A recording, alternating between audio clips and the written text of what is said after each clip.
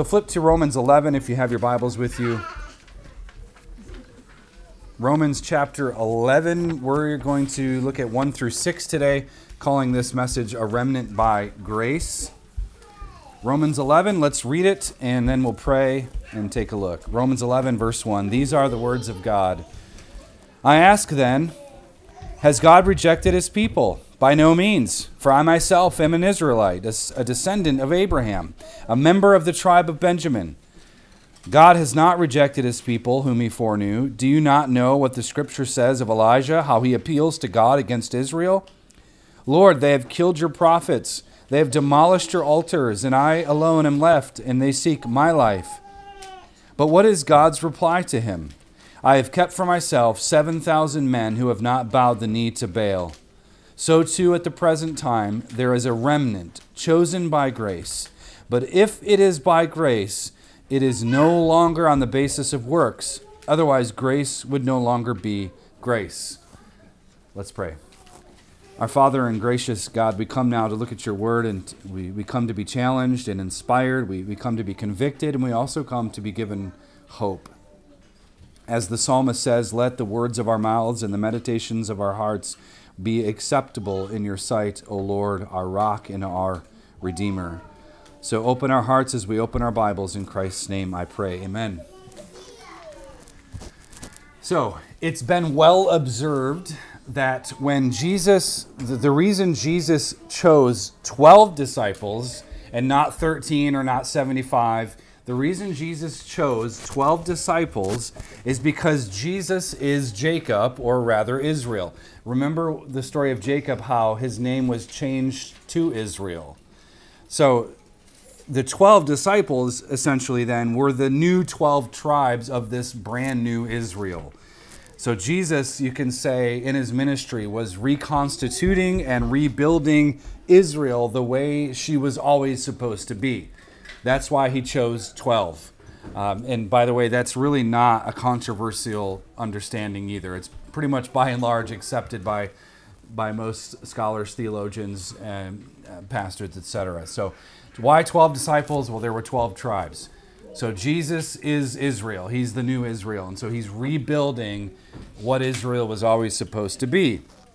And you might say that what Jesus has done is make sure that the human race, that there's a human race that is based on the promises of grace and not on the promises or the false promises of the works of self-righteousness. So just always remember there are two types of people, those in Adam and those in Christ, the second Adam. That's how the world can be divvied up.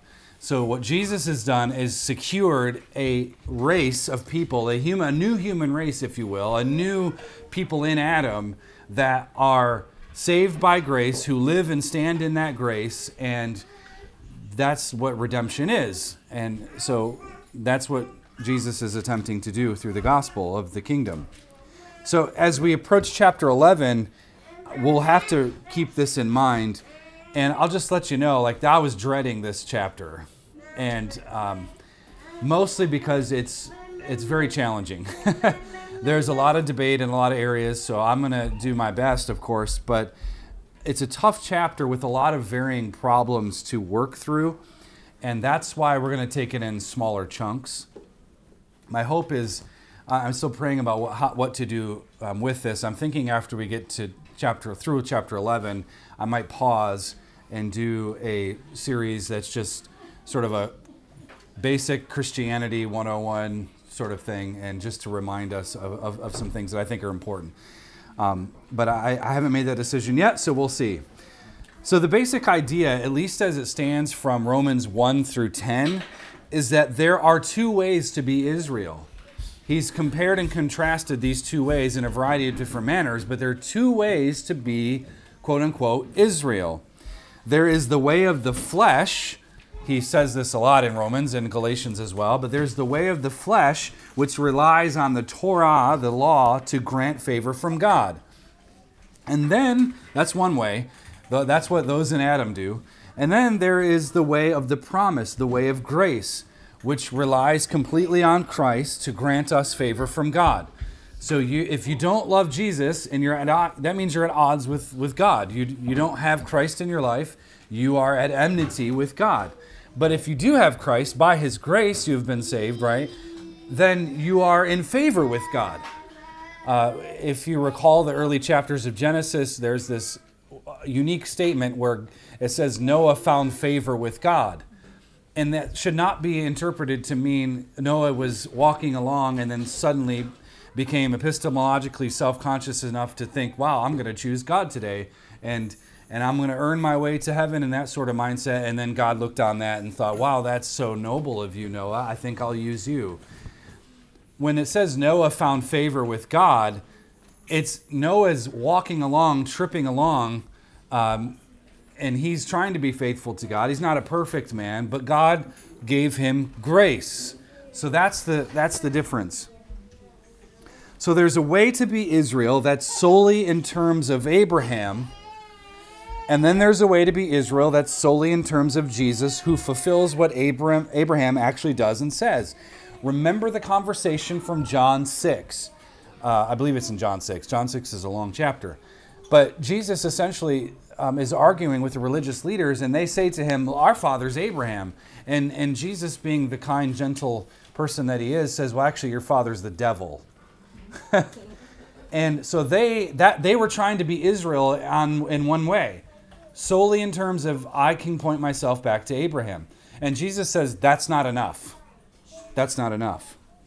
So Jesus, the wisdom of God, he's the incarnation of the wisdom of God. He's the incarnation of the law of God, so to speak. Jesus rebuilds, he reconstructs, he reforms what it means to be the Israel of God, the people of God. And what it means to be the Israel of God is to be people chosen by grace. You're chosen by grace to take the covenant promises of God into the world for the worldwide blessing and redemption of the nations. You have been given grace so that you can give it to others. Your spouse, your children, kids, your brother, your sister, you have been given grace by Christ so that you can give it to other people. So that means there's no room for bitterness. There's no room to hang on of a grudge. There's no room for gossip and slander and all these things. And why is there no room for that in your life? Because that's not what God gives you. That's you being a fleshly sinner. But if you've been given grace, you can give it to others. And that's the whole point. Individually, corporately, that Crossing Crown's been given grace. Why? So we can give it to others. And there's been a lot of that going on in our church. Just kind of a side note, I was going to mention this earlier, but it's really neat to see people just sort of jump into action. This weekend, last night, a clogged sink, we'll deal with it. Like these types of things. And there's a lot of that goes on in this church that you don't always see. But that's awesome. It's remarkable. That's people who are bathed in grace, who are going out and living in grace and giving it to others. And that's the whole point of the kingdom, is for us to do that. So that's what he focuses on here. So let's look at our text, and we'll just walk through it, and I'll make some comments as we go. So Paul writes in verse 1, you can follow along. Verse 1, I ask then, has God rejected his people? Based on everything that's just been said, has God rejected his people? By no means. For I myself am an Israelite. I myself am an Israelite, a descendant. That word descendant is actually where we get the word seed. So he's a literal, physical seed of Abraham, descendant. He's a member of the tribe of Benjamin, Paul says. So based on the fact that by and large, Israel had tripped over the Messiah stone, that's sort of what he's been talking about since the end of chapter 9. You either build your life on Christ or you trip over him. And it looks like most of Israel has tripped over him. If that's true, though, does that mean that God himself should be thrown in the docket and accused of injustice? Is God unfaithful? God sent Jesus the Messiah. He was a Jewish Messiah to Israel. Many believed, but by and large, many did not. Does that mean God failed? Is God unfaithful? And he says, no way. Why would you perish the thought? No way can you ever think that. Thousands of Jews, if you remember from Acts, converted in the preaching of Peter and the disciples. Yet, most remained hardened to the gospel. Now, does this mean that God has replaced Israel with the Gentiles? I'm going to talk about that more in a minute, but the answer is no. It doesn't mean that God has replaced Israel with the Gentiles.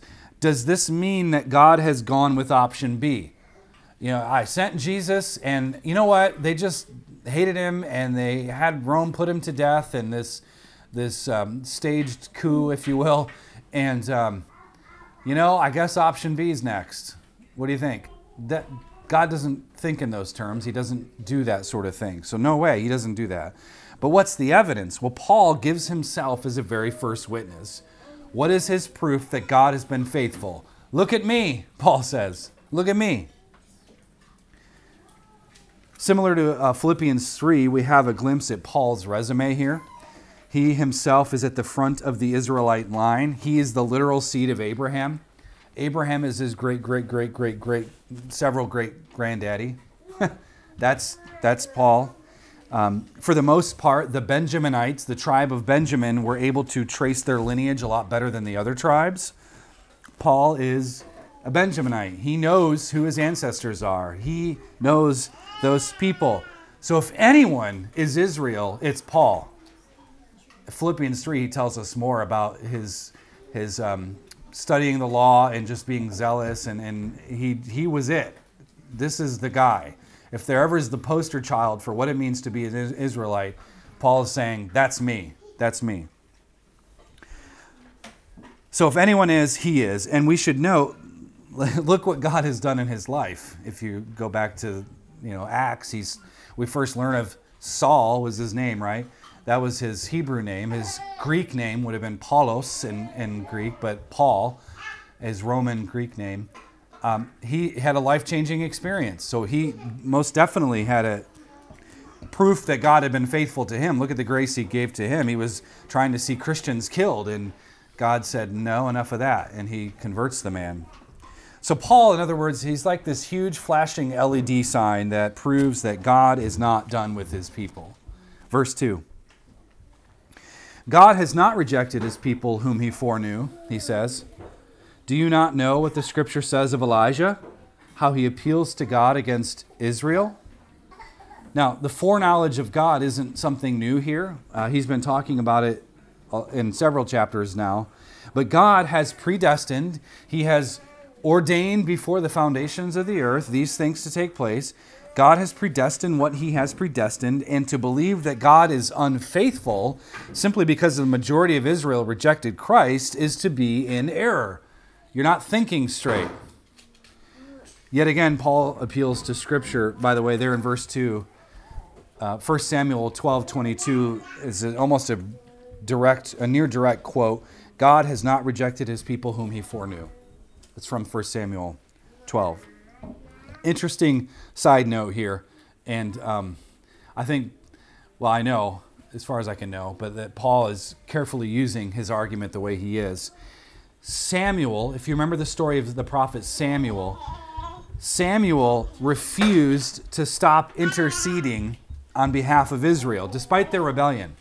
Israel had rebelled. Remember what Israel wanted? They wanted a king. They wanted a king like all the other nations. So they were headlong into rebellion. They wanted nothing to do with Yahweh being king. They wanted their own set of king, sort of king. So Samuel doesn't want to stop interceding. And Paul has done the same thing already. He's wishing to intercede on behalf of his fellow kinsmen, just like Moses. Remember, Moses goes before God and says, kill me and not them. They're just a bunch of, ignorant people. They don't know what's going on. Sort of what Jesus says, forgive them for they know not what they do.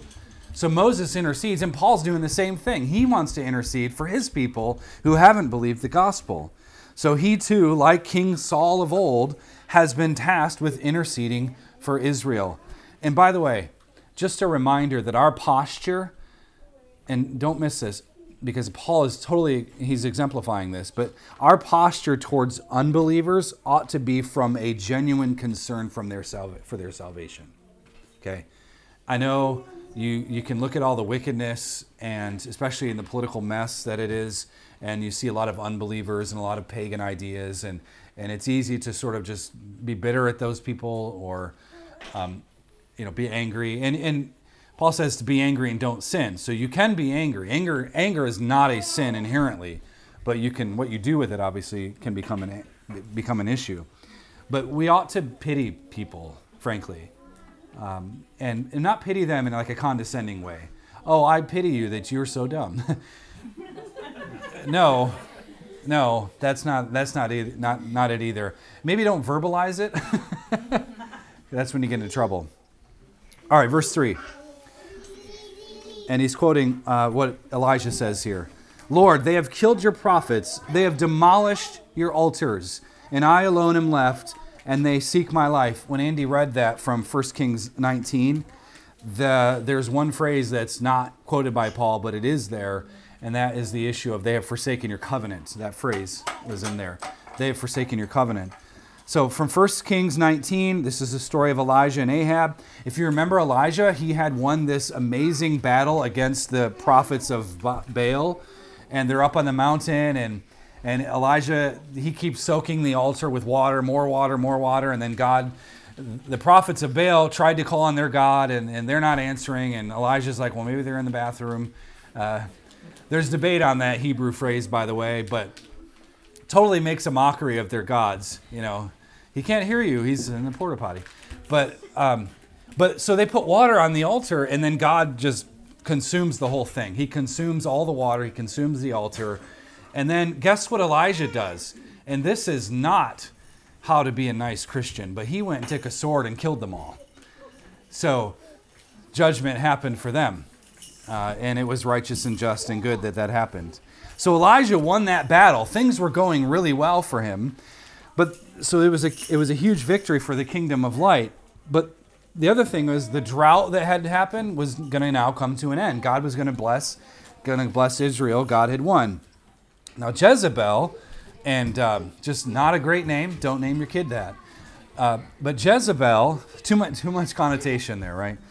Jezebel, who loved Baal more than God, wanted Elijah dead. She was furious with him. She wanted him dead. So Elijah runs away. Elijah is, FBI's after him, CIA, he runs away. That's how bad things were. He's lonely, he's hungry, he's depressed, he's altogether exhausted. The world's falling apart, it seems. He's the only one left to fight. He doesn't have the energy to keep on going. Some of you have been in that medical freedom fight for a while. Some of us in the abortion fight, and it just seems like, how can we possibly make progress? And that we'll talk about that in a little bit, but you can sort of put yourself in that corner and say, well, I guess I'm the only faithful one. Well, that's not true. But Israel, back then, when Elijah was going through this, Israel had apostatized. The nation was in an inexorable ruin. Everything was wicked, okay? You think America's wicked? Yes, same thing going on there. Prophets were being murdered. The worship of Yahweh had collapsed. It's all over. Everything is just a mess. The system is irreparable, or is it? Look at verse 4. But what is God's reply to him? Paul says, what is God's reply to Elijah, who just found himself as the only one faithful? Things are bad. What am I to do? What does God say? I've kept for myself 7,000 men who have not bowed the knee to Baal. Paul cites 1 Kings 19, verse 18, to prove a key point here. What's the key point? Just as in Elijah's day, so in Paul's day. God's faithfulness to his people always outweighs the sin, always outweighs the corruption, always outweighs the injustice. Okay, you look at the world around you and you think, wow, things are kind of crazy. What you should think, and the next thought is, well, but God is faithful. God is faithful. In Ahab's day, God had prepared 7,000, a remnant by grace, who had not forsaken the covenant. There were 7,000 that had not forsaken the covenant, have not participated in the injustice. They are not culpable. They are the ones who are worshiping Yahweh. It's interesting. Aaron and I were talking about this week, but you think about the corruption in D.C., and there are some good guys there. There are some great men and women who are there fighting. They just don't get the microphone because they're not towing the mainstream line, right? but they're there. Obadiah was a person who was in Ahab's cabinet. Obadiah was a faithful. He was one of the 7,000. If you go back and read those passages in 1 Kings, you can learn about that. Ahab was a terrible person. Jezebel was a terrible person. They were wicked, but yet God had faithful people in certain places, and we thank God for that. But the same is true in Paul's day. That's why he cites this passage to describe his current situation. He says in verse 5, "So too at the present time there is a remnant chosen by grace. By grace God has preserved a people, a small people, a remnant, in order to carry out the purposes of God in redemptive history. And this was done in accordance to the election of grace." That's a more literal translation. And then finally, look at verse 6. He says, "But if it's by grace, it is no longer on the basis of works. Otherwise, grace would no longer be grace." So this remnant is the true Israel. They are a group of believing Jews and believing Gentiles who are true to the covenant of grace. They are the people of God. This alone, no matter how small the remnant, proves God's faithfulness to Israel. It proves that God has always been faithful to Abraham, Isaac, and Jacob. He's always been faithful in the most trying times of Israelite history. And he's in Paul's day, and Paul says the same thing. God is always faithful. He's always faithful. And the other thing is, his faithfulness by giving people grace and redeeming them by grace, even though they seem like a small number, that's the seed with which God will establish his renewed people. And he will renew his people, and he will grow his people to the ends of the earth. All right, a couple things to consider, and then we'll sort of just tie it all together here. All right. First, there's much debate on how we should understand Israel vis-a-vis the Gentiles. How do we understand Israel in relationship to the Gentiles? There you go. Hi. There you go. Do the Gentiles replace Israel? Do the Gentiles replace Israel? Or, and this is another popular belief today because rapture fever is back and everybody wants off planet Earth at the moment. Is there some future restoration of Israel that we're waiting for in order for the end times to begin? So do the Gentiles replace Israel, and are we waiting for some future thing to happen so that the end times so the real fireworks can begin? The answer to both of those questions is emphatically no. No. Israel, if you recall, well, historically you'll recall, but back in 1948, they were recognized as a nation. All right? And many dispensational writers, end times purveyors, they were the ones who said, okay, 40 years after that, it's all over. In fact, the book 88 Reasons Why the Rapture is going to Happen in 1988 came out. And then 1988 went away. And then the guy said, I made a calculation error. He wrote 89 reasons it's going to happen in 1989. And then 1990 came. Okay? And this is the pattern ever since. Israel becoming a nation in 1948 has zero prophetic significance. None. Nothing. It means nothing for a biblical worldview. Actually, maybe not nothing. The only thing it means is that Israel needs to be discipled and worship Christ, just like China and Pakistan and other nations. Okay? So it has nothing to do with ushering in the end times. And I'm not a pastor who subscribes to what's called replacement theology, because people who believe in the rapture stuff and the chaos of end times will say to you, well, you must believe in replacement theology. You think the Gentiles just replaced Israel, and now Israel has no significance. And I just, I shake my head in dismay. No, I believe in fulfillment theology, and I want to explain that real quick because I think it's important. In other words, as I mentioned at the beginning, there are two ways to be Israel, two ways to be the people of God. And this is because of what we call the objectivity of the covenant. The objectivity of the covenant. The covenant means something. Okay, that's when you're baptized, you baptize your kids. When they're baptized, we're not like, oh, look at how amazing you are. No, it's never that. It's look how amazing God is.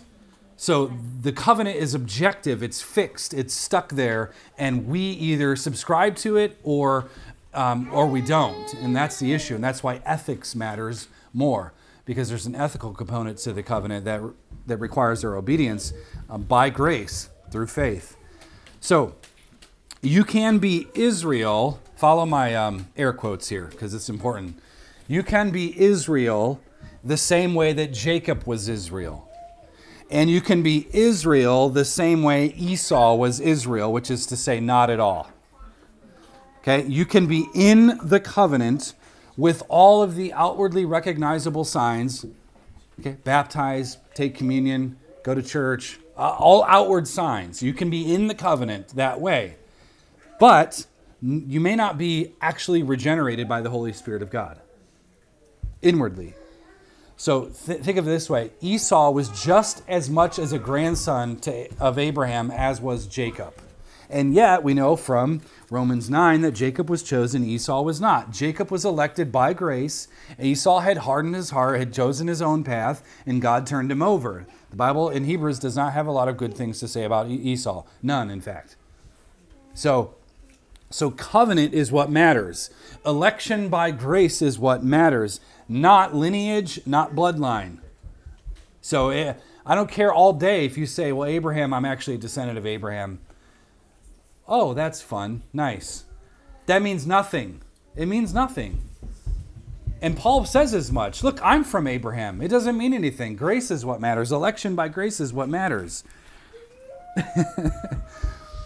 So in order to be established, in order for God to establish and defend his covenant, he needed to establish the continuity of his covenant with his people.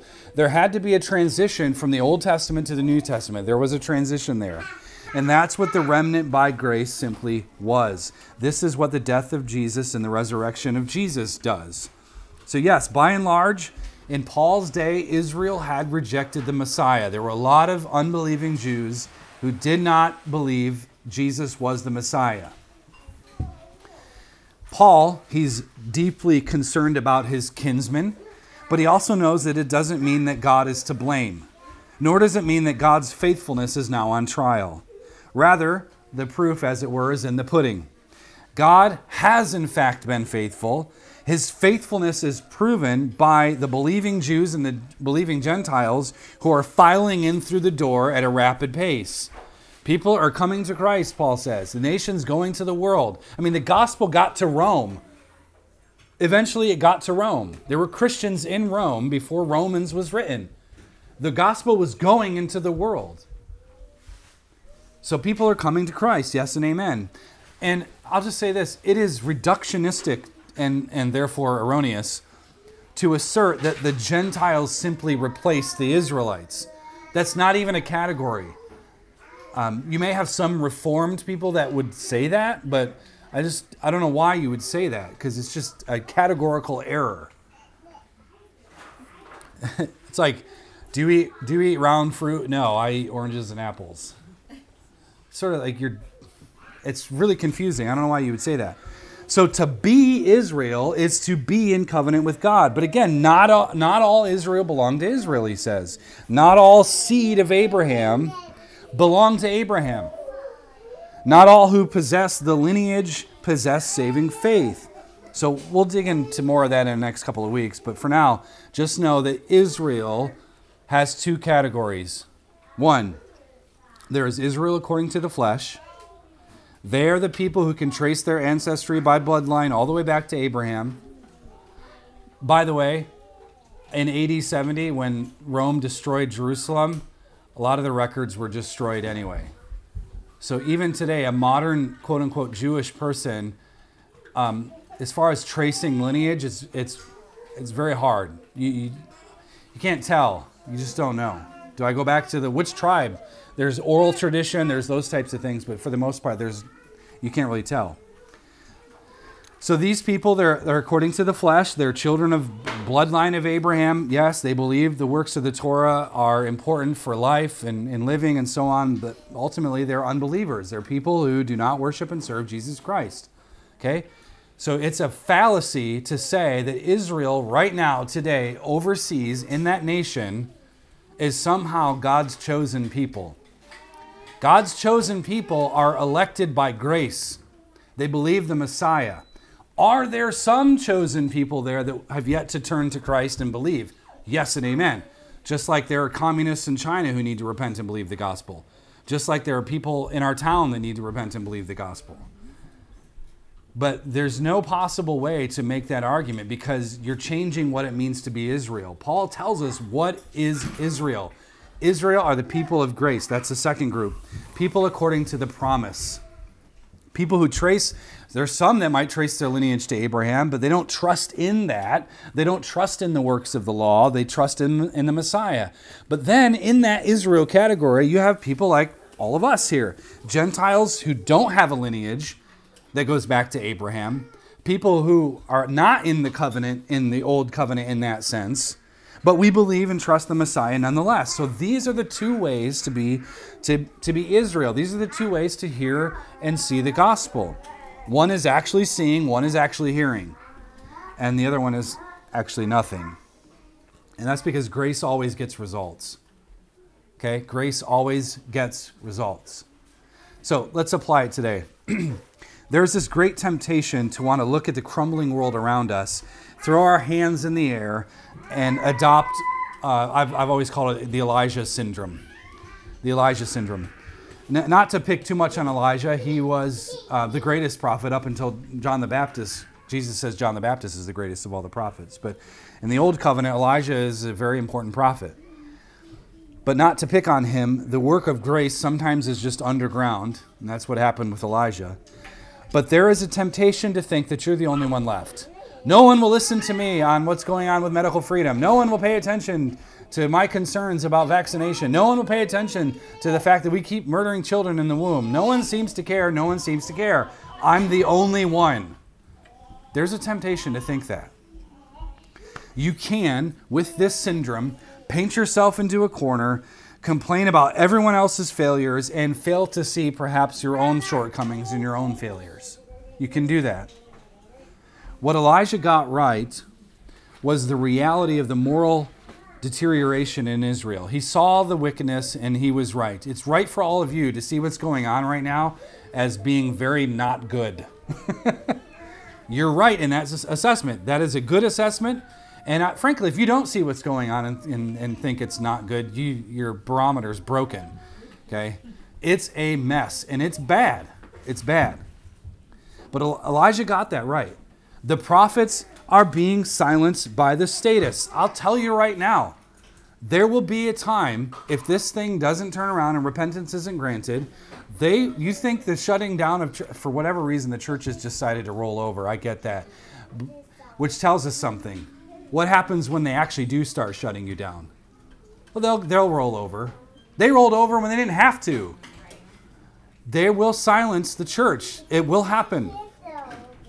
So they silenced the prophets, right? They silenced Christ. You better believe they're going to try to silence you. This whole social media thing and everything that's going on, for whatever issue, the big tech thing is a new thing. Are they media? Are they is this like a media outlet, or is this a social media platform? What is a social media platform? It affects millions of people, billions across the world. It's not just like a small private business where the guy gets to say, no, I'm not going to bake that cake for you. It's different. So there's a lot of questions right now of what's going on. But one thing is true. They silenced Christ. They're going to silence you. They're going to try. And that's what Jezebel had tried to do with Elijah. Tried to silence him. So the people in Israel were largely worshiping Baal, not God. The God of America is Moloch. We keep sacrificing children to Moloch. That's what we do. Okay? Injustice was happening then. It was happening in Paul's day. It's happening in our day. But this is where, so I complimented you all. Now I'm going to criticize you. You all were getting it right. Yeah, things are bad. Great. But here's what Elijah got wrong. Elijah got wrong the fact that he underappreciated the grace of God. He underappreciated the grace of God, which is always working behind the scenes to preserve a remnant, even when we can't always see it.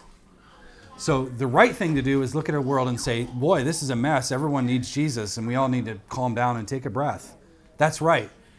The wrong thing to do is say, oh, it's just going to hit the fan and there's no hope and I'm just going to go run and hide. That's the wrong answer. The right answer is God is faithful. God's grace is more powerful than any sinful thing any politician or anybody can do.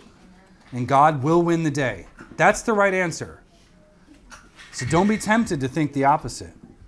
There was a remnant in Elijah's day, preparing the way for Christ. There was a remnant in Paul's day, faithful and true to the gospel. And the same thing can be said today. The remnant exists and moves and has their being in grace.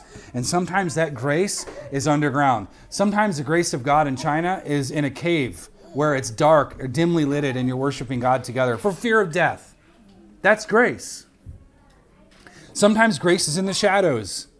It's not always front and center. However, remember that it is grace that governs your life. It's grace that governs the remnant.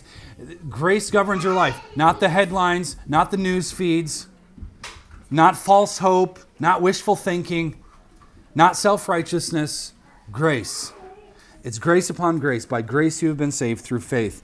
And that's because the school of Christ isn't flashy. This isn't flashy.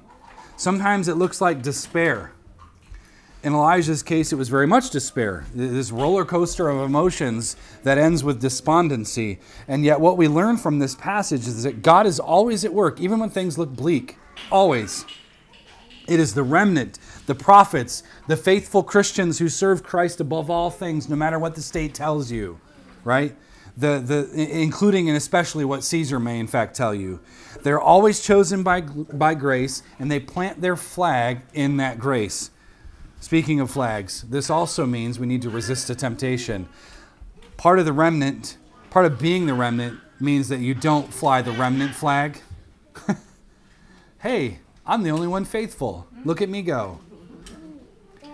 The Qumran community, they were the Essenes. John the Baptist was influenced by them. The Qumran, if you go to the Bible Museum of the Bible in D.C., and make your way past the guards that are checking for your mask, make your way past that and get up and you can see some of the Dead Sea Scrolls. The Qumran community, they left Jerusalem. They thought Jerusalem was going to burn. Of course, they were right, but for the wrong reasons. They went and hid. The Dead Sea Scrolls today that we found back in the late 70s, those are all from them. It's amazing. It's great. But being a remnant doesn't mean you fly that flag. Look at us. All of you are pagans. All of you Christians. There are Christians who are functionally pagans, but don't fly that flag. It doesn't mean going around telling everyone that you're part of the remnant team. Hi, I'm part of Cross and Crown. We are the remnant. Now you sound like a cult, frankly. See, it's much more subtle than this. And the reason it's more subtle than that is because it's based on grace. It's based on grace, not self-righteousness. Grace, not works, as he says in verse 6. A few more things and we'll be wrapping up. It's sort of like the rules for Fight Club. Think of it this way. You don't talk about it, right? The first rule of being the remnant is you don't talk about being the remnant. You don't claim to be the remnant, you just are, right? And the only way to be is to be elected by grace, to stand in awe of the gospel and the law word of God, to be faithful in all times, to be faithful, parents, in every moment of every day. Children, for you too, to be faithful to what God requires of you. To put down the newspapers and the news feeds and start listening to the chief shepherd. That's who we need to listen to most. That's remnant theology. And right now, what you're witnessing, by the way, the gods of this nation are being paraded in front of us. They're being paraded in front of us. The progressivism of the left, Pelosi's all, no gender terminology in the House. And then her first speech, she's like, I'm a wife and a grandmother. And you just broke your own stupid rule. She's a witch. She needs Jesus, definitely. But this progressivism that's going off a cliff, but then you have ineptitude on the right, because they're just yesterday's Dems. A lot of them are. Many of them are faithful. But all of this is front and center. We're watching the altars of Christ be demolished. What are the altars of Christ? What has Christ established? The family. They're being torn down. The family. church, biblical justice. All of these things that Christianity gave the world are being torn down in front of your eyes because those are the altars of Christ. These institutions that Christians have built are being torn down. You get them torn down, you get them deplatformed, you get them silenced, right? All of these things. Now, the problem with that is idolatry is being erected in its place. This new version of family. Give your kids to the public school system and let them teach them about gender and let them teach them how to discover their own pronouns however they want. I mean, this is the nonsense we have going on. That's idolatry. Politics, education, economics, etc. All of it's downstream from culture. But what's at the fountainhead? What is it that informs the rest of your world? That's your God. What informs your worldview? That's your God. That's how you know. It is, for us, of course, we need to say it is Jesus Christ. It is Jesus Christ and his law word that informs culture, or should inform culture. But today we have a syncretistic, compromised church bent on being seen as cool. They've left their battle stations and decided to give the stream over to a different fountainhead, a different God. And listen, whenever the church abandons its post, always know that some other aberrant theology will gladly take its place. Which means that right now, the church has not been founded on the election of grace, but it's been founded on something else. Why else would she retreat from the world? Why else would she be so enamored by the idea of escaping the world? Why else would she nervously hand-wring in the corner, uncertain of what will happen, cowering in fear? What might the state tell us next? Why else would she seek to be governed by anything and everything but Jesus Christ and his kingdom? And that's because she's lost her first love. Remnants are established by grace, and remnants who are established by grace, they don't cower, they fight. They don't cower, they fight. They don't pander, they preach truth. They don't worry, they exercise faith. They don't escape, they hold the line. They don't fret in terror, they trust King Jesus. Remnants are people who are absolutely convinced that when everyone else seems to have lost their minds, that God is at work underground and in the shadows, establishing his people by grace in order to top the principalities and powers and exalt Christ's name in the public square. That's it right there. That's the victory of the gospel. So, rest assured, things are a little bit murky. A lot of it murky right now. The faithful Christian, your job is to stare the enemies of Christ right in the face, respond with grace and truth, and here's your attitude. Though they have us surrounded, we have them right where we want them to be. We have them right where we want them to be. Christianity has always been a religion of worldwide conquest, but it's never done by storming the Capitol building, burning down your neighbor's business because of an injustice in the streets. It's never about legislating yourself into more and more freedom. Okay? None of that. The conquest of the gospel is accomplished through the very same means that gave credence to it in the first place. By what? Grace through faith. Grace through faith. So, servanthood dominion, okay, church? Servanthood dominion, not escapist religion. That's the message. That's the goal. So, by all means, let us seek to be the remnant, but not for personal gain or pomposity or arrogance. Let us be established in the grace of God who raised Jesus from the dead, and from there stand firm in that glorious grace. And I'll tell you, if idols are going to be toppled and the lordship of Christ is going to be established, so if that's going to happen, let us be encouraged and reminded that even in all these difficult times, that God has 7,000, or probably even more. Probably even more. Let's pray. Father, you have established us by your grace, and you have given us the gift of faith as well to go with it, and we're thankful for that. We are humbled and honored to be chosen by you, and we know that we don't boast in that as if we were good enough to be chosen or impressive enough to be chosen. You have just simply given us your grace. We didn't deserve it, otherwise it would no longer be grace. And we can't earn it, otherwise it's no longer grace. It is your kindness, your loving kindness. that has established us as your people. So we are grateful for that. We glory in that. Father, with a world that seems to be just a disheveled mess, nothing seems to be favorable for the cause of justice and righteousness in the public. And we don't want to fret, and we don't want to be scared, and we're not trying to escape, Father. We want to be taught by your word, taught to fight, to be servants, to show people the way of the kingdom, to see this nation healed the way it ought to be. So would you encourage us today, we pray. We ask this in Christ's name. Amen.